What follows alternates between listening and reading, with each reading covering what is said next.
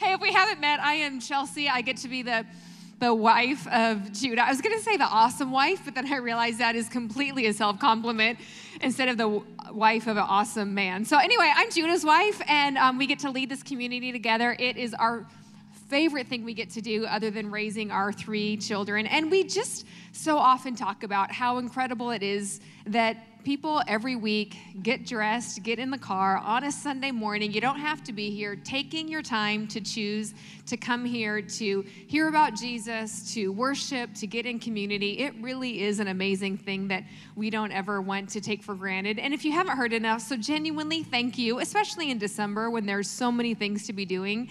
Thank you for being here, taking the time to make it through the cold and the gray to come be at church. So I always, obviously, just want to say thank you, always, always, always. And we get to have fun this morning. I am preaching this morning, in case you haven't figured out. I'm not just here to ramble and talk, which I am so excited about. And we are going to do that together. Sound good? So let's go to the book of Colossians.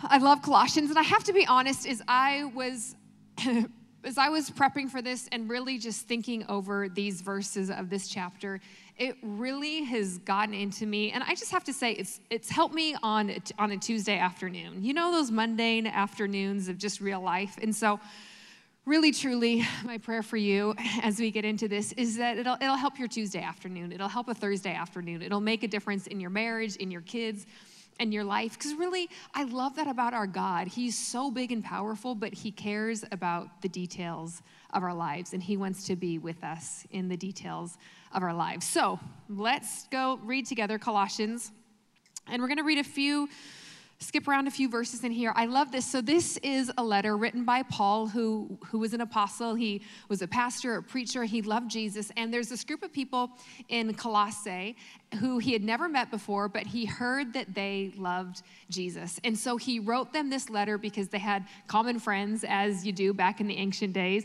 Spence and Brianna, you guys are trying to sneak in. Hey, by the way, the little duck doesn't help. Just so you know. No, I didn't even see that duck. I was talking about like the half duck, even when you're walking across in public space and think if you duck down like 6 more inches, I still saw you. And now I still see the Oregon Ducks t-shirt, which is highly offensive. And not only that, you have brainwashed my children to be Ducks fans, which is much more offensive. This, by the way, this is Spencer and Brianna. They lead our middle school here at the Kirkland campus, and they just do such an amazing job. Middle school is not the easiest time necessarily, but you make it awesome for middle school students. So thanks, even though you're a Duck fan and you brainwash children. So anyway, Colossians, So Paul had never met this group of people before, but he heard they loved Jesus, but they were starting to believe some false teaching and adopt some principles in their lives that weren't consistent with the teachings of Jesus. So he writes them this letter, and at the beginning of this letter, he prays this prayer for them that I think is so beautiful and so, it's like, I want this for myself. Please tell me up in heaven this prayer is still being prayed for Chelsea Smith. And yes, I just referred to myself in the third person. That's awkward. So Paul says, Colossians chapter 1, starting in verse 9. So Paul says, and so from the day that we heard, we have not ceased to pray for you. And this is what we've been praying. We've been asking that you would be filled with the knowledge of his will. How many, gosh, do you want to know that? I want to know, God, what do you want me to do? God, fill me with the knowledge of your will. And that you would be filled with all wisdom and understanding. And he says, and I'm praying for you that this knowledge and this understanding wouldn't just be in your head. He's saying, but I'm praying that this knowledge and understanding would enable you to walk in a manner worthy of the Lord, that you would be fully pleasing to him. I love that. I don't know about you, but I want what I know about God to affect the way I walk, to affect my everyday life. And Paul goes on to say, and I'm praying that you will bear fruit in every good work and that you would increase in the knowledge of God. And then this is my favorite part. I'm like, yes, pray this prayer for me. He prays, and I pray that you would be strengthened with all power according to God's glorious might, not according to your own might, not according to your own power, but I pray that you would be strengthened according to God's glorious power for endurance and patience with joy. Anybody else need some of that? Holiday season, give me some endurance, some patience, some joy, and some power that is supernatural beyond me. We're going to read one more verse in Colossians. It's at the end of the chapter. That was the beginning. And Paul says this, him, the him here is Jesus, is saying, him we proclaim, warning everyone and teaching everyone with all wisdom, that we may present everyone mature in Christ. And so what we see here at really the beginning of this chapter, at the end of the chapter, is this theme that gives us a clue to what Paul is going to talk about in the middle of the chapter, right? It's like a ham sandwich. You got the bread on two sides and the ham is in the middle. And what we're finding is that what's in the middle is going to point us to maturity. It's going to point us to growth. The beginning, Paul prayed a prayer. He said, I pray that you would increase in your understanding and in your knowledge of God. And at the end, he says, and I pray that you would be mature. And I don't know about you, but I have some areas that I want to grow in. I want to increase in my spiritual maturity. So we're going to spend the next few moments this morning looking at the verses that's in the middle. And I really believe that we're going to have such an incredible perspective and faith that we can grow and we can mature and we can do it together. Sound good? Okay, I'm going to pray, and I will also pray for the Seahawks, even though I don't care, and it's probably not going to be heartfelt. In honor of my husband, I will still pray for the Seahawks. Jesus. Jesus, even beyond the Seahawks. Lord, I thank you that you are here and that you are with us. And Lord, we thank you that you're real. And God, I pray that in these next few moments that you would speak to each one of us, to our hearts personally, what you want us to hear, what you're saying to us. Lord, I know that you care so much about us. And thank you for every individual who took the time to come and meet with you today. And Jesus, we do pray for the Seahawks. Lord, you know that we don't like the Rams, even though we have a church in LA that we like. But the Rams we do not like. And Lord, we pray that you would help us to win and help the Niners to lose. In Jesus' name, amen. Help us win the division and the Super Bowl. Amen. Okay, there we have it. Now you can feel like you came to church home, because you know it's not a church home service unless there is a prayer for the Seahawks, which is sad. But you also know it's not a church home service unless we talk about Jesus, which is better. So we will do both. Seahawks is done. Let's go to Jesus. Amen. So this week, I got Judah to do the impossible. Now, you've got to understand, this week is I was prepping for a message. It takes like 3 weeks. So I've been thinking about this for the last 3 weeks, really studying. I'm like, how does Judah do this every single week? He is amazing. And he has something good and funny and content-filled to say every day. Even though I sleep with him, he still blows my mind. Okay, somebody thought that was funny. So I have the utmost respect for my husband, for his gifts, for his character, even if I might just get a little dig in here every once in a while. So this might be a dig, but no, I respect him. This week, I got Judah to do the impossible. Yes, it is a season of miracles in the Smith family. Judah cleaned out his closet, took clothes ready to give away. Like there's free hang. Like it was a point where I was like, I'm not putting your laundry away any longer because there's no room in your drawers, and happy wife. But when he cleaned out his closets, I'm getting ready, getting the bags ready to make donations, and all of a sudden my boys, who were in my mind's my babies, my little boys, I gave birth to them. They're like my sweet little, my little boys, but they're like, well, this is nice. Like, hey, Mom, can I go through Dad's clothes and get some clothes out of his closet? And I'm like, you fit into your dad's clothes? And they look at me like I just insulted them. And I realized, so our boys, we have 3 kids. Zion is 15, Elliot is 13, and Grace, our baby girl, is 10. And both of the boys are now taller than me. Zion is 6 foot. Elliot's coming in at like 5'10" or something. And I just don't know what to do with these little men-child who still act like children but look like adults, and pray for me. So as they're going through their dad's clothes and picking out like sweats and wherever they went, and I realized I still think of these boys as my baby boys, but they are grown men, right? Because growth is one of those crazy things that happens in life, that because we grow a little bit every day, a little bit every day, a little bit every day, sometimes we don't realize that we have grown or that we have matured. And then all of a sudden, something happens, like your boys wanting to fit into their dad's clothes, and you're like, oh my gosh, you've grown up. Congratulations. How did that happen? Because the truth is, growing and maturing is a natural part of life. And how much more so is our spiritual growth and our spiritual maturity something that we all want?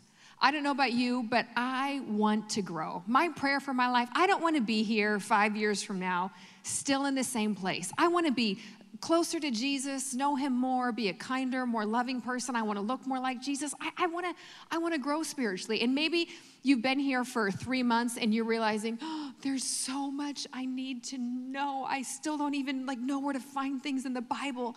Congratulations, not many of us do. You're right on track, but you're realizing, I have areas to grow in. Or maybe you've been saved for 30, 40, 60 years. And maybe you're like me. I realized I got saved when I was 5. So I've been saved for 36 years. And the longer I know Jesus, the more I realize there's more to know. And the more I realize I don't know. So whatever you are, wherever you're at in your spiritual journey, it's like, yes, I want to grow. And maybe you walked in here this morning and you aren't even thinking about your spiritual journey. You're thinking about your Christmas shopping, but somebody drug you here. And you're realizing, I think I've just kind of gotten content with being stagnant. That maybe something in my mind has kicked in and I'm like, I think I'm okay with where I'm at. Or maybe you're not even okay with it. You haven't even realized that you've been okay to not grow for a while. You know that God wants you to grow. We want to grow spiritually. We want to get better. And as a community, our goal is that together we would all get more mature together as a community. And so I love it that Paul, in this letter to this church community similar to ours, tells them, I want you to grow. And I'm praying for you to grow. But maybe you're like me and you've sat around the last even just let's go a few weeks. And Judah's been preaching such awesome messages. They change my life every week. But maybe as Judah's been talking about, in the old covenant, we used to relate to God based on performance. And now in the new covenant, we relate to God based on the performance of Jesus. So maybe you're sitting like me and you're thinking, okay, yeah, that's really, really great. And yes, I know that's what Jesus does. But what about growing? And what about the principles? Where do those principles come in? Don't we need to learn to grow and to mature? Don't we need to learn about the things of life, like what to do with our finances and how to be a husband and a wife? And don't we need to learn all those principles?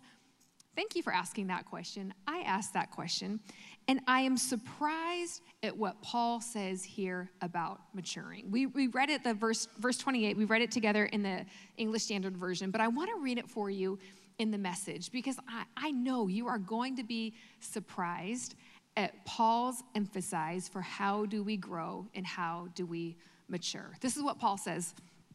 In the Message translation, it says this. This is the substance of our message. We preach Christ, warning people not to add to the message. I love this. This is Paul giving himself such a self-compliment. It's great. He says, we teach in a spirit of profound common sense. It's like, do you, Paul? Congrats on your common sense there. So he goes on, nobody laughed at that. Okay. Thanks for the courtesy laugh. He says, we teach in a spirit of profound common sense so that we can bring each person to maturity. How do we do that? He says, to be mature is to be basic. Christ, no more, no less. To be mature, Paul says, is to be basic. And so in this whole sandwich we're going to look at here on how to grow and how to mature, the meat of his sandwich, the meat of what he talks about for how we grow and mature is Christ. It is that if you want to grow, if you want to mature in your spirituality, if you don't want to be the same place you are now 5 years from now, it's not that you need principles. You don't just need to know what to do in every situation and circumstance. What you need is Jesus. You need to hear about Jesus. So then my thought goes to, okay, Paul, if you're preaching Christ, what do you preach about him? And what do I need to know about Jesus so that I can mature, so that I can grow? Thank you for asking. We're going to spend the next few moments looking at that. So we're going to look in just a few of the verses here in the middle of this maturity sandwich that Paul is creating for his audience. And we're going to look at a few of the verses and ask that question. What do we need to know about Jesus so that we can mature? Starting in verse 15 is where Paul goes into into this dissertation. The first thing he says about Jesus is that he, Jesus, is the image of the invisible God, the firstborn of all creation. In other words, he's saying this: Jesus is the perfect picture of what God looks like. If you want to know what God looks like, all you have to do is look at Jesus. In fact, remember the words of Jesus? He said, by the way, if you've seen me, you've seen the Father. And as I'm reading that, I realized I grew up in church. You know, it was a Sunday school every day, every Sunday. You know, Wednesdays we had Bible study. And I grew up in hearing about this thing called the Trinity. And I realized as I was reading this that I have had a wrong perception of the Trinity. Now, here's what the Trinity is. If you've been around church, you've heard this word and this concept, and it's one of those things that's really hard for us to wrap our human minds around. I was looking at John. We teach it to our church home college students at Doctrine, and we teach this concept of the Trinity, that God is three people. He is three people, but one God. You can't divide him, but you can distinguish between the parts. And we've tried to use all the analogies. I remember teaching this to high school students, like, the egg has the shell and the white and the yolk, but they're all the egg, but they're not the egg. And that's not really true, but we're kind of, and we just do our best to try to explain these really complicated theological truths. But what it really comes down to is this, that God, because he is so holy, holy means that he is consistent. He never deviates from his character. He never has a bad mood. He doesn't change his mind. He doesn't act on a whim. Because he is so holy and he's always consistent, because he is perfect in his holiness, he can be perfect in his unity with himself. Because God the Father is always perfectly God. And God the Son, Jesus, is always fully, perfectly God. And God the Holy Spirit is always perfectly God. And so that gives us this incredible mystery of, the great 3-in-1, the Trinity. And they're all fully God, yet fully distinguishable. But when I was thinking about this, I realized growing up, I made a view of the Trinity that kind of fit my human mindset. And that is this: God the Father, he's the powerful one, but sometimes he's kind of mean. Anybody ever thought this? Jesus, God, Jesus the Son, he's the nice one, but he doesn't have all the power so much. And God the Holy Spirit, who when I was a kid we called the Holy Ghost, it was like, he's the kind of spooky one who we don't understand, right? So my view of the Trinity was that, neither one of the persons of the Trinity are completely God, but together their strengths and weaknesses kind of work out to make what we know is God. But that isn't true. The scripture tells us what we need to know about Jesus to grow in our maturity is that Jesus is the express image of God. When you see Jesus, you see the fullness of who God is. The verse goes on. We'll come back to more to that in a second. But verse goes on in verse 16, still talking about Jesus. For by him, all things were created. And I've got to be honest, again, going back to that Trinity analogy, I remember being in Sunday school, hearing, the story of creation. And in my mind, Jesus was not a part of the story of creation. It was the powerful, sometimes mean God the Father who was creation. But throughout the scripture in Proverbs and John and also here in Colossians, we are taught that it was actually Jesus who initiated creation. He imagined it. He initiated it. He was the one who brought creation about. It says this: for all the things that are visible and invisible, whether thrones or dominions or rulers or authorities, all of the things that are happening in the spiritual world and in the natural world, all of these things were created through Jesus and for Jesus. And he is still Jesus. He is before all things. And in him, all things are held together. And so we know about Jesus. We learn here in Colossians that Jesus not only created everything, but he sustains everything. He is the ultimate source of life on planet Earth. And I read that, and it's like, that's kind of hard for me to imagine. It's kind of hard for me to comprehend. It's one of those things that just kind of blows my mind. And so thinking about planet Earth, we know this, right? On our planet here, the Bible says that all of the things that we have, even in Colossians it says, are a shadow, but the substance of Christ. And so the shadow, so that we can know Jesus better. We know here that on the planet, sorry, not to give you a boring science lesson, but just for a second, because it's so much fun, right? The source of life on our planet is what? Air, water, and light. I just did it with Grace in 5th grade science. Congrats. So, for anything to have life, it needs air, it needs water, and it needs light. Well, Jesus said, I am the breath of life. He said, I am the living water. And I love it in Revelations 22:16. Jesus says, I am the bright and the morning star. Well, the sun is the star that our planet, that our solar system revolves around. The sun is our source of light. And when you look at that and you think of that, that gives us such a picture of what Colossians is trying to illustrate about Jesus, that Jesus is our source of life. And think about the sun. The sun is really far away from planet Earth. You tracking with me? So let's say it's from here to the exit sign over there, right? If that's the distance from the sun to planet Earth, think about the difference in our globe between the North Pole and the equator. It is just tiny little minuscule distance in comparison to the distance from the sun.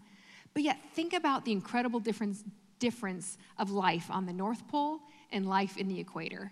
Right? We all know from all of the Christmas movies we've been watching lately, right, that the North Pole is desolate, except for Santa and his village. Yes, children, it is there.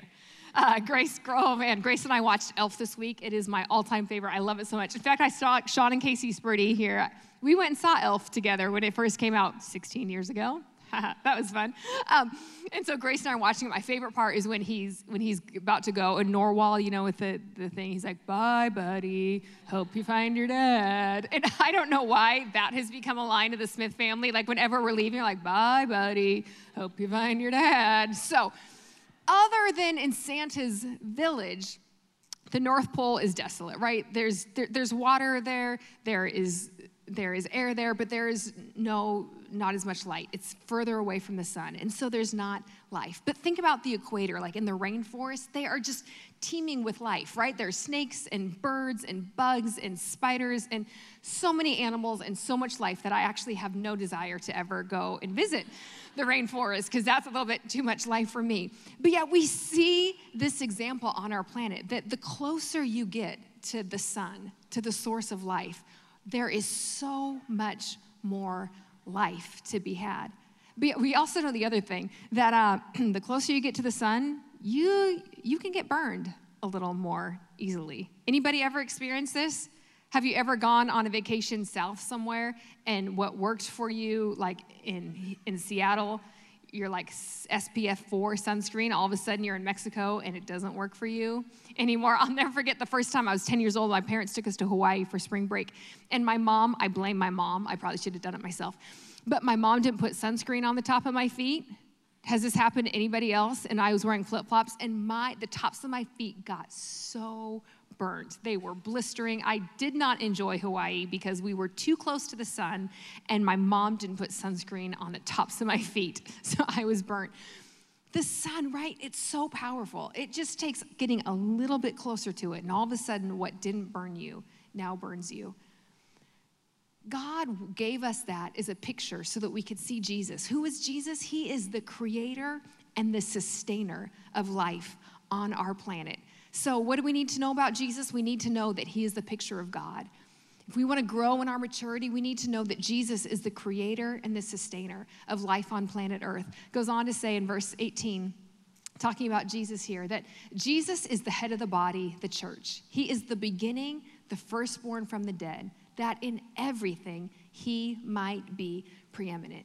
This verse is telling us that not only did Jesus begin the beginning, which was creation, Jesus also began the second beginning, which was him raising from the dead, the resurrection, that he could be the firstborn. And what Jesus did with the second beginning was he created the church, what we're a part of, and he is the head of the church. I love this so much because this tells me Judah's not the head of the church. I'm not the head of the church. Even the board of elders who Judah and I meet with consistently, we just had a meeting this last week, and who are ahead of us, they're not the head of the church. Jesus is the head of the church. And I'm just telling you this, at Church Home, we are committed. We are going to stay close to the head. He is our source. He is our sustenance. He is our strength. He is the one who is going to keep us and cause us to grow and mature. That is Jesus, who he is. If we want to grow, we want to mature, we don't need to know principles. We need to know about who our Jesus is. The last verse we're going to read together in this portion says this: for in him in Jesus, God, the fullness of God was pleased to dwell. In other words, in Jesus, if you could make God's power down to a source, down to a substance, all of the source, all of the substance of the power of God dwells inside of Jesus. And as I read this, I realized, I have misrepresented Jesus in my own mind. In my own mind, God was the powerful one. Jesus, maybe quite the not so powerful one. And I realized part of the reason I thought this is, a kid growing up in church, going to Sunday school, we would hear these stories, about the Holy of Holies. And it normally came with a dun, dun, dun. There he was in the Holy of Holies where the presence of God was. And it was like this sacred place where it was the temple that Moses built, and then later Solomon built a tabernacle, and there was certain rooms within this temple, and in the interior, the very inside, was the place where God dwelled. And where God dwelled was called the Holy of Holies. In fact, it was so holy, God's presence was there so strong that only one person, one time a year, could enter into the Holy of Holies. And this place, it was such a sacred place that before the high priest was going to enter in, there'd be so many people helping him, making sure he did all of the washings and he had all the clothes right, down to his underwear, which I think is so unique that God cared about the underwear that the high priest was wearing, but he did.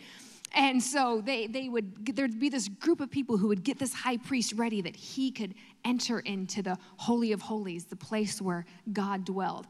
And the last thing they did on him, which is so fascinating, was there was bells on his robe so they can hear when he walked, and then they would tie a rope around his ankle. And the rope around his ankle was for a very specific purpose. That is, just in case he didn't get all the preparations right, just in case the bull wasn't slaughtered right or his hands weren't washed properly, and God struck him dead.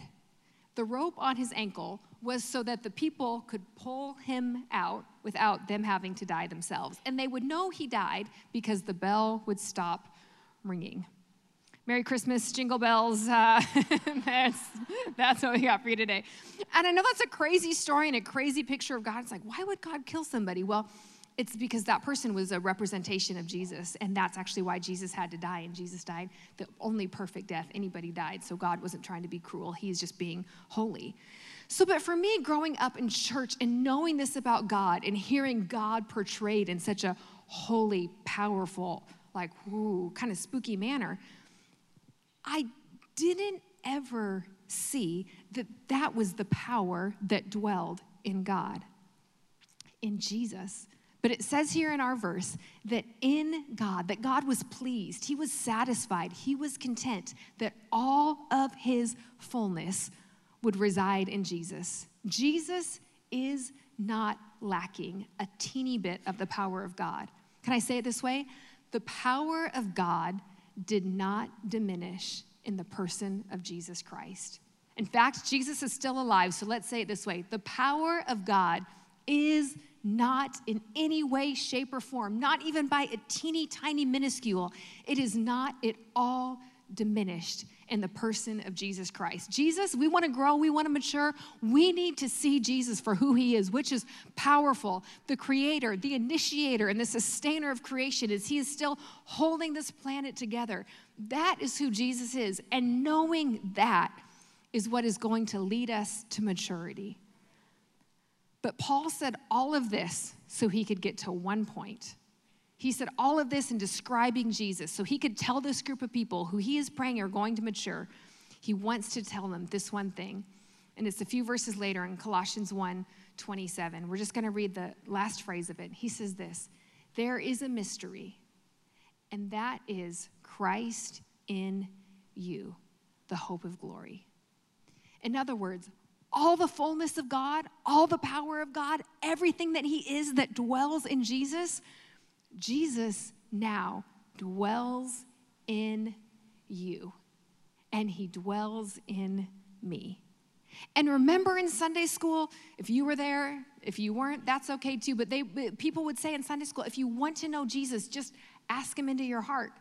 And I'd be like, okay, But I didn't realize that for my brain to make sense of things, God wired our brains in such beautiful, unique ways. If something doesn't make sense, if something doesn't add up, we kind of have to make things up to make them add up in our brain so we can have peace and go to sleep at night.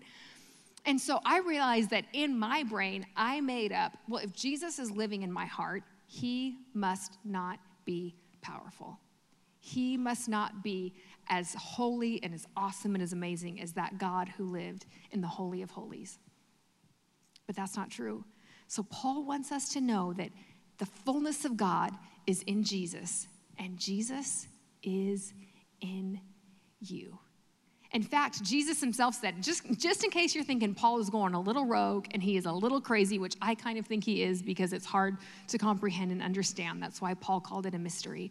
But listen to what Jesus said about himself in John chapter 14. This is his final prayer with his disciples. He says, in that day, after I resurrect, he's saying, in that day, you will know that I am in my Father and you are in me and I am in you. Jesus himself said, hey, once I die and I resurrect, I'm going to be in heaven, but I am going to be in you. And just in case we didn't get it that time, Jesus said later in John chapter 17, he says this, that he's talking to his disciples. He's saying that I am in them.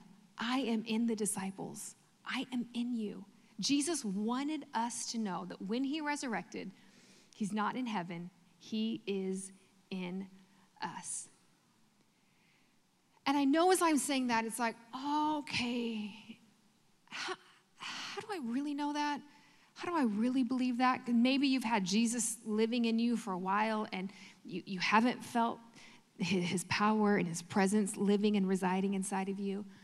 I love it in Colossians 1:27 that Paul calls it a mystery. It is one of those things in our Christian faith and our Christian life and walk that we just have to let be a mystery. That's why Paul says in Colossians 1:9, I pray that you would be filled with understanding. You can't figure this out yourself. You have to let God flood your mind with understanding and give your heart peace around this mystery of Christ in you. But I do think this, God gave us a beautiful and unique picture of this mystery in the Christmas story. And as we conclude, I'm just going to tell you a little bit about this story and hopefully give you a picture that you can wrap your mind around this mystery, that the fullness of God dwells in Jesus and Jesus dwells in you. How can we really comprehend this? I love this about the Christmas story. We have this young teenage girl named Mary. Here she is, 14, 15, 16 years old. We'll go with 15. Scholars around that time, that was the age that girls got married. So we know she's this 15-year-old girl. She thinks she has her whole life ahead of her. She's got her fiance, her life planned out. And then in one moment, her life comes crashing down around her. An angel comes and he says, hey, you don't have to be afraid. I give you good tidings, good news. You're going to bear the Son of God. You are going to physically carry within you. Jesus is going to be conceived in you, and you are going to be pregnant. And Mary asked, the all-important question, right, that we hear at the Christmas story, but God, how can that be? Because I'm a virgin. And God says, well, the Spirit will come inside of you, and that which you will be conceived in you will be of the Holy Spirit. And she says the most incredible thing, just one of the amazing faith statements. She says, let it be unto me according to your word. And then the angel says, you're going to know this is true because your cousin Elizabeth, who is beyond childbearing age, is pregnant. And even though she lives in another village, go visit her, and you'll know that this is true. So Mary sets out, 15-year-old girl, goes a few villages over to go see her cousin Elizabeth. And this is the one glimpse we have, the only words we hear Mary speaking when she is pregnant with Jesus. So we say Christ in you, as a metaphor, but she literally had Christ in her. And Mary comes to Elizabeth's house, and as soon as she knocked on the door, Elizabeth shouts out, Mary, you're pregnant, and your baby is blessed, and you're blessed because of the baby you're pregnant with. Elizabeth had no idea. She just begins prophesying. And Mary's response back, the words that are recorded of her when she was pregnant with Jesus, is what we call the Magnificat. It's this song that Mary sings about God and about Jesus. And it starts off, she goes, my soul is magnifying God. How is he so good to me? He is amazing. And she goes on in this song that is faith-filled and worshipful, and she has the ability to see that even though my current circumstances are really hard, they're gonna make a difference in eternity. What teenage girl does that, right? I'm like, I have one word for that, Mary. That is mature. For you to respond like that, how did you have that maturity? How were you able to do that? She had Christ in her. She had Christ in her. And even though she had the physical Christ and you and I have the spirit of Christ, there is no difference. Do you know the early church fathers, I love this, they called Mary, let me say it right, Theotokos, which meant God dweller. I love it. We call her the Virgin Mary, right? And it's so funny. It's like, she's not a virgin anymore, guys. She did have other kids, but the name she had amongst the early church was God dweller, that God dwelled inside of her. And I believe they told each other that as a picture that was like, yeah, the way God dwelled in Mary, Christ, he dwells in me. He dwells in us. He dwells in you. And as we conclude this talk about how do we grow and how do we mature, and it's about knowing Christ, can I just leave you with this one simple takeaway?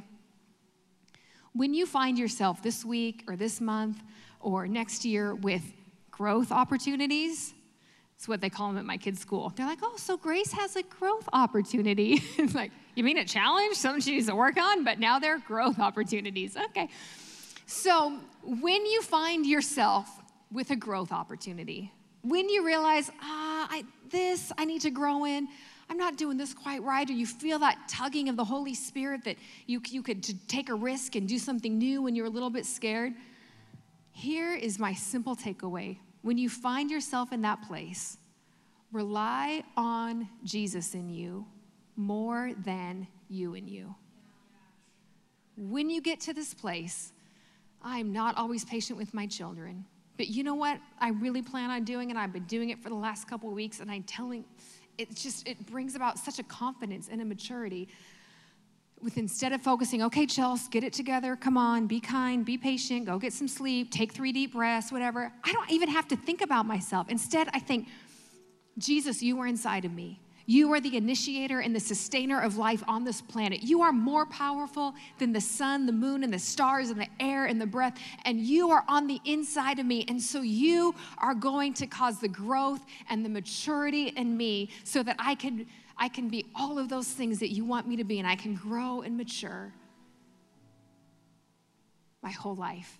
Not by focusing on me and me, not by relying on Chelsea and Chelsea, but by relying on Jesus and Chelsea. Can we do that as a community? I can't wait to see what's gonna happen, the incredible stories of growth and fulfillment and maturity, and we'll realize it was so easy. It wasn't even me at all. It was Jesus in me, the fullness of God who dwells inside of me. Can I pray for you this morning? If you wouldn't mind just bowing your heads and closing your eyes, we just really want to give every person in here a moment of privacy, either to respond to this next call or just to take a few moments to really think about Jesus and say, just maybe you just need to pray a little prayer yourself and just say, Jesus, show me this mystery. Show me that you are in me. Just give you a moment with God. But I want to ask specifically, and you're in here and you're saying, Chelsea, you talked about inviting Jesus to come and live inside of me. And you say, I may not even totally know what that means, but you'd say there's something in me that wants to know Jesus more. In fact, I want him on the inside of me. I want to know him. It's so amazing for that to happen. You don't have to take a class. You don't have to take a seminar. You don't have to go through a routine. All it takes is one moment of faith for you to say, Jesus, I believe in you. And in a moment here, I'm going to pray for you. And I'm just going to count to 3 and just ask that you raise your hand. Not because I need it, not because God needs it, but I just think something happens when you raise your hand. You know to yourself, I raised my hand. That moment of faith was real. And I asked Jesus to come live on the inside of me. So if that's you and you want to know Jesus, and I'm going to count to 3 and you can raise your hand. 1, 2, 3. All over, lift your hand up. Thank you, thank you, thank you. Thank you so much. Beautiful. Awesome, thank you. You can put your hands down.